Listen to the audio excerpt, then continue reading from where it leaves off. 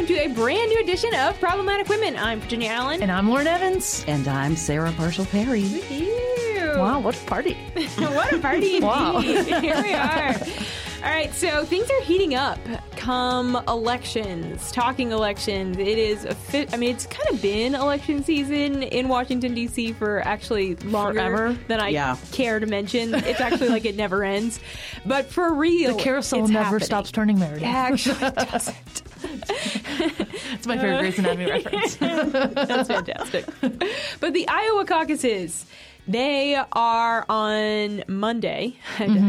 All the dates I'm trying to keep straight in my brain. They are on Monday. January 15th. January 15th, MLK Day. What is the difference, Lauren, between an election and a caucus? Great question, Virginia. Oh, God, I'm so glad you answered. I wasn't sure if you were going to ask me. I know. It's just so surprising. So Iowa is different because they hold a caucus. And what a caucus is it's not something that you can just show up to for a couple minutes and leave. It's not, something where you can send a mail-in ballot. This is somewhere where you have to go and participate in the caucus. So every campaign sends a representative to each caucus location. A caucus location can be a school, a church, really any kind of community center. And the people show up and they break up into groups. So you'll have a DeSantis group and a Trump group and a Ramaswamy group and a Haley group and all the other candidates. And then there will be an undecided group. So all the representatives give speeches. Then the undecided group picks one of the candidates to support. And each group has to hit a threshold of, I think it's like 15, 20%. It varies between each caucus. And if that candidate doesn't hit that 15 to 20%, then everybody there has to then pick another group. And they do that until you have a majority winner. So interesting. It's very unique. It's such a unique structure. Well, can you imagine going with all your neighbors and community members and standing with who you're going to vote for? Yeah. It's fascinating. Yeah. I kind of like it. Yeah. Why don't we do this in more states? I went in 2012. I went to a caucus. That's cool. In Des Moines, Iowa. That is very cool. Did you really? I did. How'd you find it? Well, I was there campaigning. I was doing a youth trip for a candidate at the time, and we finished door knocking and calls, and they were like, why don't we go to caucuses? And I was great. And I went to the caucus. It was really cool. That is really cool. Really nice. Fascinating. 12 years ago. That makes me feel old. Oh, don't even get me started. I'm sorry. You're not allowed to talk about age right now.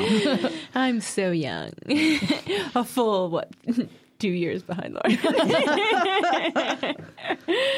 All right. Well, Lauren, thanks for breaking that down. We're going to be covering on the Daily Signal podcast. We'll have an episode out on Tuesday morning explaining what happened in Iowa, what the results are, because after Iowa, then comes New Hampshire, then comes South Carolina, and really what happens and in then those, Super Tuesday. And then Super Tuesday. I mean, the whole country takes note of what happens in those first three states and really kind of sets the tone for then what happens on Super Tuesday and the whole election. So it's here. Whew, it's here.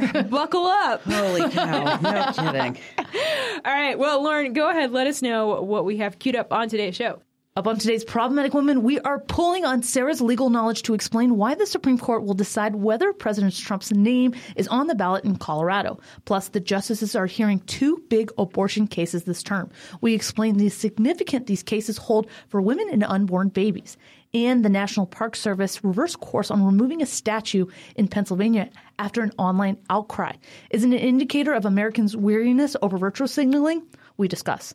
And as always, we'll be crowning our Problematic Woman of the Week. Each week on Problematic Women, we sort through the news to find those stories that are of particular interest to conservative-leaning or problematic women, those whose views and opinions are often excluded by those on the so-called feminist left. If you are a problematic woman or just someone who supports strong, independent women, please consider supporting us by leaving a review or rating on Apple Podcasts or wherever you listen, and encourage others to subscribe. It really does make a difference. All right, let's get to it.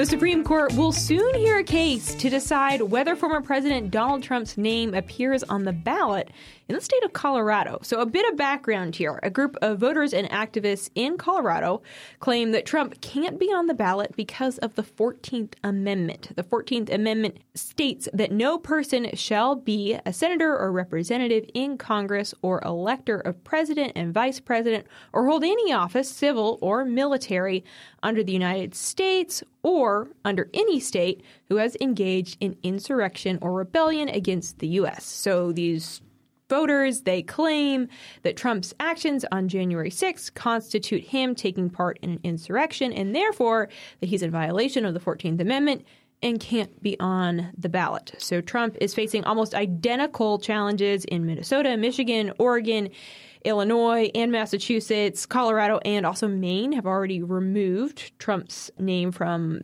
primaries using the 14th Amendment argument. Sarah, you're a legal expert. Break this down for us. If you would, what are the key questions here that the Supreme Court is considering in this case? So this is actually one of 34 attempts nationally, some that have been completed in which the state Supreme Courts have already ruled, some of which are pending, some of which are in a state of suspension pending the appeal to the U.S. Supreme Court. I'm gratified, first of all, that the Supreme Court took the appeal because this is a question of unprecedented national significance.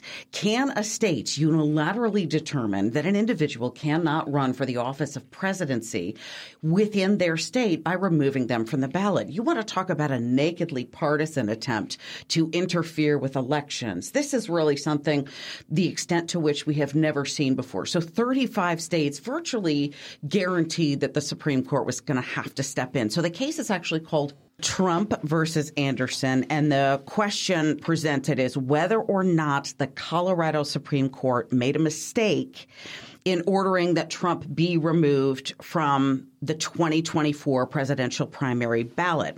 So this is a case that's going to have obviously widespread significance. This is a very, very crowded, already very contentious election year. We know there are quite a number of candidates that are going to be on the actual ballot for these primaries, and to unilaterally eliminate one of them without giving the people an opportunity to make their own determination at the ballot box is really, I mean, again, naked partisan interference with elections is really the way I would best summarize this. But here, I believe the law is very clearly on the former president's side, and I'm hopeful that the Supreme Court will do the right thing in determining that, yes, he can maintain his presence on the ballot and that Colorado overstepped its authority.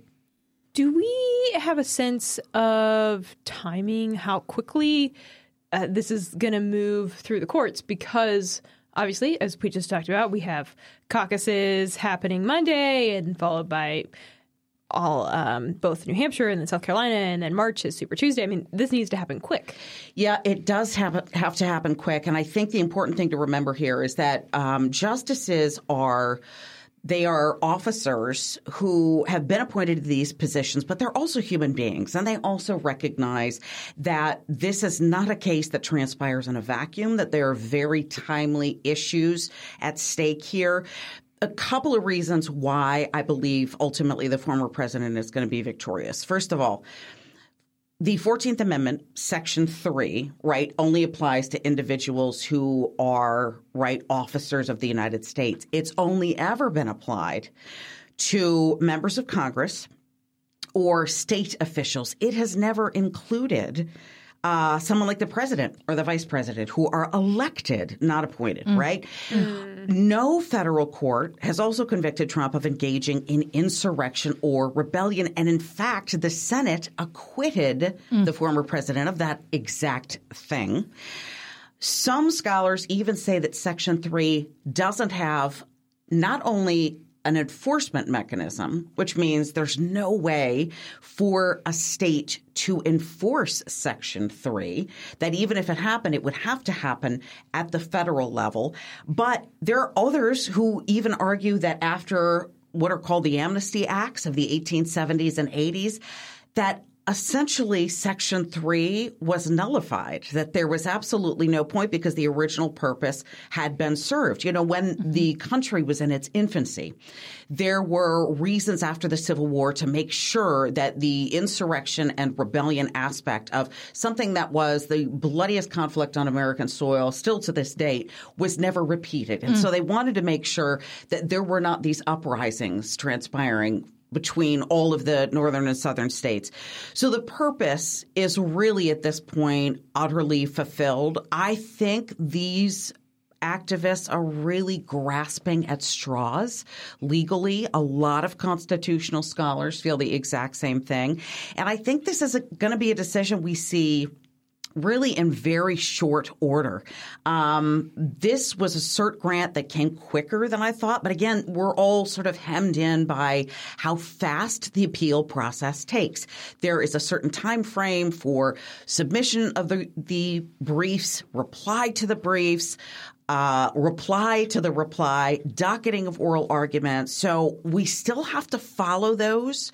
And we've only seen a couple of cases scheduled for oral arguments thus far. So really when we see it is anybody's guess. But I think ultimately this is going to have a ripple effect across, at the very least, 34 other states in the country. And will they have to have the oral arguments? Like, does it have to be a full Supreme Court case, or is this something that they can just get together and decide? So that's the difference between what's considered the merits docket, which is, you know, wide open. We're going to do oral argument, cross-questioning, all that stuff, or what they call the shadow docket. And what we're dealing with here is literally the merits case. So what they'd have to do is take this up. This wasn't an emergency petition. It didn't happen sort of under cover of night. They're not dealing with one discrete question. This is a major question of national political significance. So they're going to go the whole route. It's going to be oral arguments. It's going to be full briefing. So the faster that transpires, I mean, we're going to be watching the docket every day and exactly find out what the schedule looks like, because it is going to impact this election. But a ruling against Colorado is a ruling against all the other states who've done the same thing. And here's the reason, because the question is the same in all of them. They've all used the same mechanism.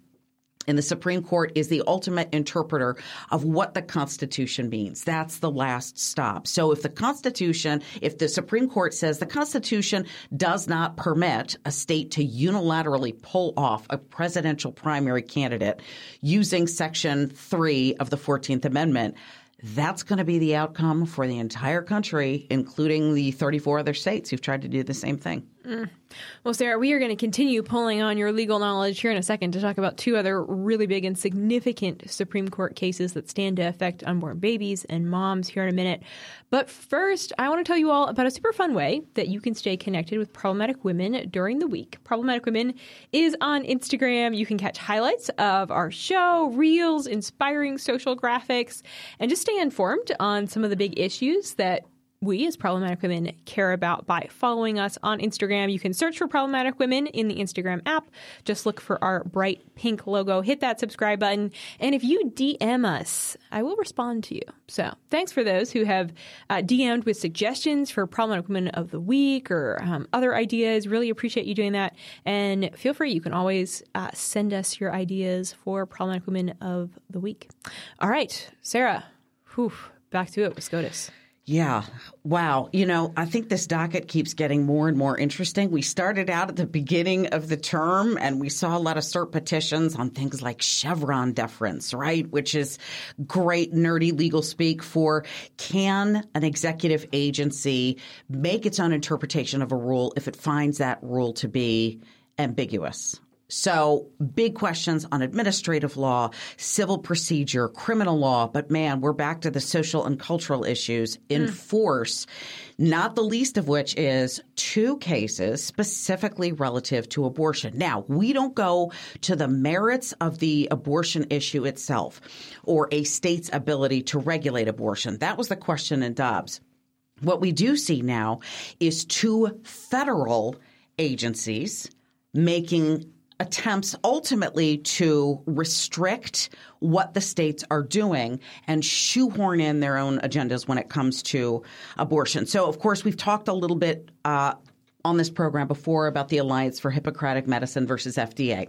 This is the FDA's approval of mifepristone back in the year 2000. Now, this case came out of the Fifth Circuit.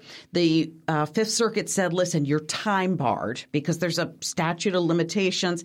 It's gone on too long for the original approval. But what we will do is say that the FDA overstepped its boundaries in 2016 and 2020 with the loosening restrictions on access to the abortion pill.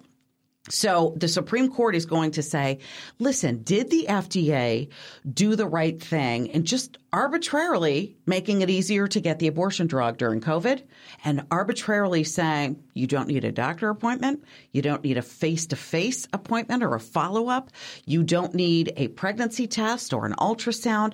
And what they did was systematically begin removing some of the safeguards that were in place on a drug that's proven to have complication rates much higher than surgical abortions even. So, but it's also responsible for 50% of the abortions in the country, which is a significant number. So it's more dangerous, it's more accessible, and it's more popular for individuals wanting an abortion. We really have to make sure that the health and safety of young women and girls has to be protected. The FDA's stated mission is protecting public health. They didn't even do the requisite studies on the complications involved with these particular pills. So this is a big question on agency authority. Remember, we've talked a lot about what an agency can do and what an agency can't do. And boy, under this administration, that's a question that keeps coming up over and over again. And the Supreme Court's going to be asked, were the 2016 and 2020 changes to access for this abortion pill, were they legally appropriate? Did the FDA follow the law, or was their action what's called arbitrary and capricious? In other words, we really want to make it more accessible, so we're not really going to make a legal rationale, perform the requisite studies, do a cost-benefit analysis. We're just going to unilaterally say, hey, you don't need a doctor follow-up anymore. You don't need an ultrasound or a pregnancy test. And we'll mail these through, the U.S. postal system so that you can get them at home and take an abortion at home. We've already heard of horror stories of these individuals who were taking these abortion pills at home, suffering incredible consequences. Just in the first year alone, there were multiple deaths from taking the exact same medication that the Biden administration is making easier to get now. They're safer than a Tylenol. Yeah, right. Yeah. If you believe that, I've got some swampland in Arkansas to sell you. So the other case that we're seeing that just was granted cert, just granted review, and I did not in a million years think they would take up the abortion issue not just once but twice. They took up a pair of cases, consolidated cases. One is Moyle versus United States, and the other one is Idaho versus United States. Now, if you remember early on after the Dobbs decision, and this was a matter simply of weeks, the Biden administration came out with guidance that said under EMTALA, that's the Emergency Medical Treatment and Labor Act, anybody who presents to your emergency room who wants an abortion and it's considered an emergency situation because it's medically necessary, you have to give them an abortion. In other words, a way to turn emergency rooms into elective abortion clinics. That doesn't pass the straight face test, and it never has. I will tell you, EMTALA was passed back in the 80s, and the purpose of EMTALA is to make sure hospitals don't turn away indigent or uninsured patients, right? You don't want a homeless individual showing up in cardiac arrest and going, we're going to turn you away because you can't pay your bill. The Hippocratic duty is do no harm. And so EMTALA was basically a way of saying to hospitals, guys, you have to take the people who come to you, whether or not they're able to pay if they're in an emergency situation. Abortion is not an emergency. No. We know it's not an emergency. This never passed the straight face test. So the question here in these set of cases is whether the Supreme Court needs to essentially pause a federal court decision coming out of Idaho enforcing Idaho's what's called Defense of Life Act. And that bars abortion in almost every simple situation except for the life of the mother. And a district court, a federal district court, had said, we feel like this is preempted by EMTALA. So that question is now at the Supreme Court. Does this guidance from the Biden administration on emergency rooms as abortion clinics, is that bigger? Does it preempt a state law protecting the unborn? Now, I'm going to tell you right now, it does not preempt it. So spoiler alert, that's what the answer is going to be. But big case, because we know this administration's gone nuts with its informal guidance. They have used every which way they possibly can to try to get abortion into the hands of Sarah everyday explained women. it to me yesterday as playing whack-a-mole with the Biden administration. It absolutely is. Every single agency that could conceivably touch abortion or has any stake in abortion whatsoever has issued guidance saying you're going to get more access to pills. You're going to be able to get abortions in emergency rooms. I'll give you the Veterans Administration. They tried to take the Veterans Administration and make that an elective abortion clinic. It really, you can tell I'm a little passionate about this, right? Obviously. But I'm hopeful that the court will do the right thing. It's an obvious sort of exceeding of administrative authority. It has been from the beginning with these agencies and abortion. Abortion is the left's sacred cow. It always has been. Of course, shortly thereafter, coming up on its heels is gender identity, but we won't get into that right now. So there's lots to consider in this term, but between the set of abortion cases and the case on whether or not the Supreme Court of Colorado was mistaken in taking Trump off the ballot, these are big national questions. So the docket's already heating up. I'm surprised the leftists aren't already camping out in front of the Supreme Court. It's too cold. We'll get there. It's too cold. Virginia's right. That's exactly it. And today, a little rainy, so we decided not to do it. In D.C. Yeah. It's coming. It's coming. Well, Sarah, thank you so much for breaking that down. We're going to shift gears a little bit and talk about a situation that is giving me flashbacks to 2020. So controversy over statues. We have not heard much about conflict over statues in a while. The craziness that happened in 2020, I thought it had stopped, but apparently it hasn't stopped. So last week, the National Park Service announced that it was removing a statue of the state's founder, William Penn, from a Pennsylvania park. The statue of Penn sits in Welcome Park. Such a nice name for a park. You would like that, Virginia. It's nice. Well, so apparently in doing research, I think his ship that he came over on was called Welcome. Fact check me on that, but I'm pretty sure I'm right on that. So the park is in Philadelphia. It's where William Penn's house used to be. So a quick background first on William Penn before we get into why exactly the National Park Service claimed they wanted to remove this statue. William Penn arrived in America in 1682. He was incredibly religious. He was a very devout Quaker. And the Quakers faced really intense persecution in England, and Penn was actually imprisoned multiple times because of his faith. And the Quakers did, in full disclosure, believe some controversial things. So one way or another, but Penn was very dedicated to the cause of religious freedom. He was a strong advocate of religious freedom. So according to the Bill of Rights Institute, King Charles II offered Penn a title to a large expanse of land in the New World to pay off a substantial debt that the crown owed the Penn family. The Penn family was a very prominent family. So this was an opportunity for Penn. This was the opportunity he needed to live out his faith the way he wanted to in a new world and to bring others with him to do the same. And so that's what he did. Furthermore, after arriving in America, Penn and the Quakers refused to take any land unless the Indians agreed to it. And according to the Bill of Rights Institute, they write that during the first couple of years, Penn purchased land from multiple Indian tribes. The land was honestly bought rather than stolen from the Indians. And it's worth noting that Penn didn't realize that these peaceful transactions were being aided by forces beyond his control, according to the Bill of Rights Institute, since Europeans had arrived in the New World and brought some disease and conflict with them that may have led certain Indian tribes to be more inclined to form these alliances with the settlers. But these agreements were completely of free will as far as the Indians. They entered into them willingly. There was an exchange of money for the land.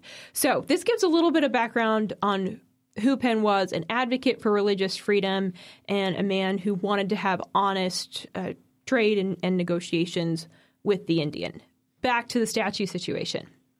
The National Park Service said that they plan to remove the statue of the state's founder in order to rehabilitate the park and provide a more welcoming, accurate, and inclusive experience for visitors. So the so-called rehabilitation plan for the park also included expanded interpretation of the Native American history of Philadelphia. But after the announcement, the public on social media, they voiced strong opposition to removing the statue, and they made it clear that they didn't want the federal government to remove a statue of their state's founder.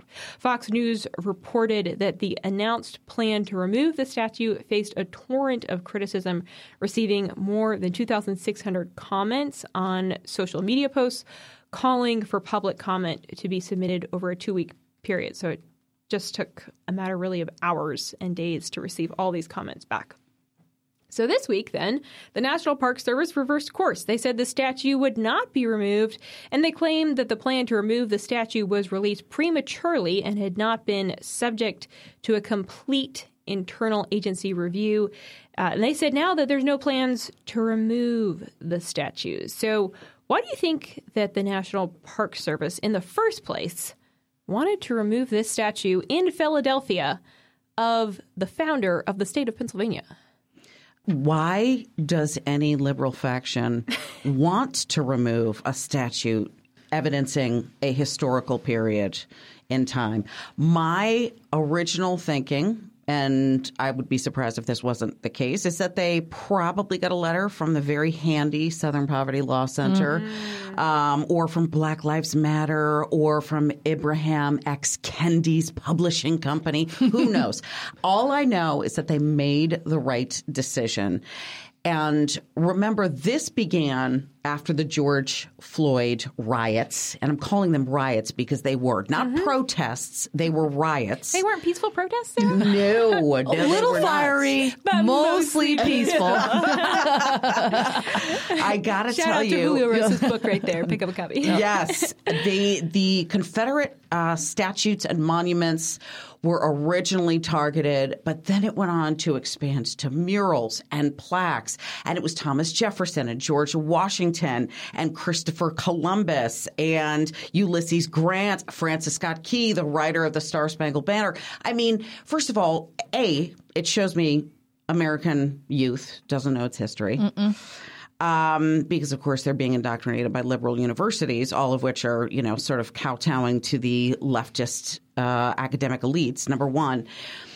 Or A, I should say. And B, I think people have had it. I think they have had it with the virtue signaling and the woke orthodoxy and the everything I don't like, I'm going to destroy. And I don't agree with you, therefore you are a fascist. I think we have gotten to the point where the American sort of collective conscience can only take so much.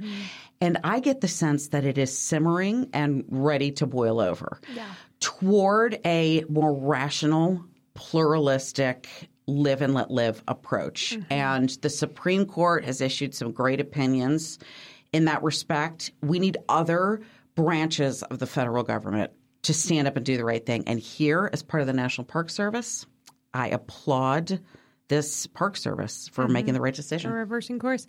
This story does actually encourage me because I think we can expect more of the same from a very far left federal government that's pushing policies and agendas.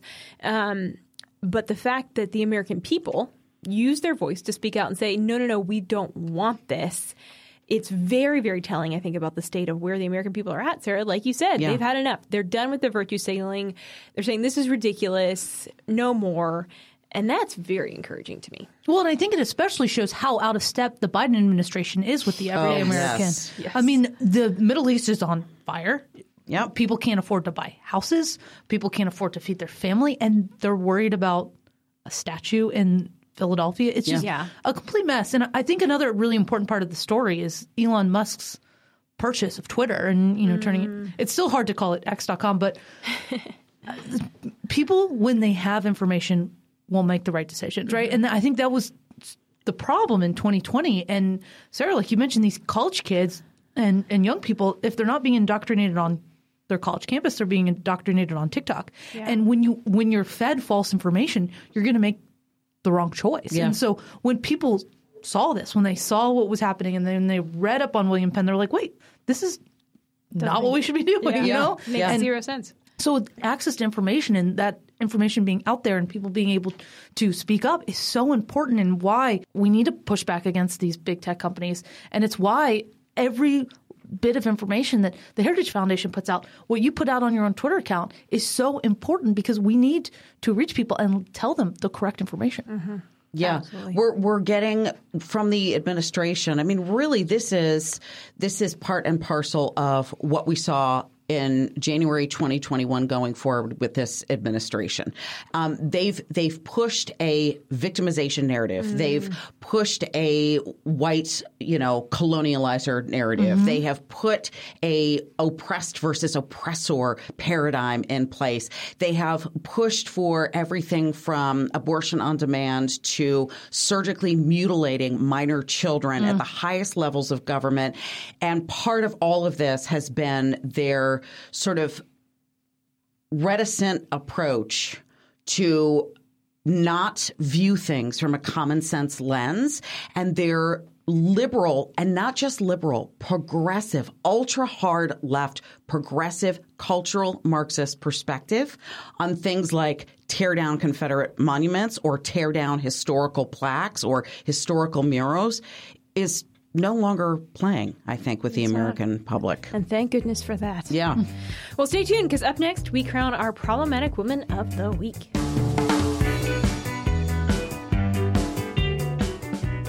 Five days a week, 2 episode formats, 1 mission: to deliver the news you care about and analysis on the biggest issues facing America. The Daily Signal podcast brings you 2 episodes every day in the same podcast feed. Each morning, catch interviews with policymakers, leading experts, and conservative activists as we discuss some of the greatest challenges facing our country and offer solutions for a brighter future. And every weekday at 5 p.m., we bring you the top news of the day. These are the headlines you care about. Subscribe to the Daily Signal podcast wherever you get your podcasts, so you never miss out on our morning interviews or evening news. Now it is that time, once again, my favorite time of the week, time to crown our Problematic Woman of the Week. And the crown goes to Ohio Representative Jenna Powell. Representative Powell serves in the Ohio State House, and she carried the Fairness in Women's Sports bill that is part of the bill that Ohio Governor DeWine vetoed. Mm-hmm. Okay, so we have a quick update. Last week we talked about this bill on problematic women. We talked about the fact that everybody listens. You don't have to. Of course, I know all you listeners listened with intently, and you probably took notes too while you were listening. Of course, yeah, of course, because I remember everything we talked about. And then watch Sarah's video on the veto. They're just clued in on everything. But so essentially, the Ohio State House, they put forward and voted on and passed this bill that was going to prevent minors from receiving transgender treatments, whether that be surgeries or cross-sex hormones or puberty blockers, and would also protect women's sports. And that's where Ohio Representative Jenna Powell, she had introduced that aspect of the bill. So it was great. And you had it moving forward. And then all of a sudden, Governor DeWine vetoes it. So then at the end of last week, Ohio Governor DeWine, in a kind of a bizarre move, issued this executive order that bans surgeries, transgender surgeries on minors, but did not address minors receiving cross-sex hormones or puberty blockers or the fact of the women's sports issue. So thankfully, we have a very strong conservative presence in the Ohio State House, Ohio legislators. They're moving forward in very, very positive ways. And I really applaud folks like Ohio Representative Jenna Powell, who've put a stake in the ground, said I'm going to stand for truth, even when I have a governor that's not backing me on the issue. Yeah, and that's hard to do. I mean, that kind of pressure, knowing that the executive office in your state, the governor's mansion, is not backing you when you are introducing something like that on a hotly contested issue. That takes real courage and fortitude. I applaud her. I do too. All right. Well, that seems like a good place to leave it for today. Thank you, Sarah, for being here. Thank you for having me. With that, that's going to do it for this week's edition of Problematic Women. Join us next Thursday morning for a brand new edition. And in the meantime, please subscribe and share. Conservatives need your support in the podcast world. So take a minute, leave us a 5-star rating and review on Apple Podcasts, Spotify, wherever you like to listen. We're across all podcast platforms, and we love getting your feedback and hearing what you think about the show. Have a great week. Problematic Women is brought to you by more than 500,000 members of the Heritage Foundation. It is a product of the Daily Signal, produced by Lauren Evans and Virginia Allen. And be sure to follow Problematic Women on Instagram. We produce Problematic Women in remembrance of our dear friend and former co-host, Bree Payton.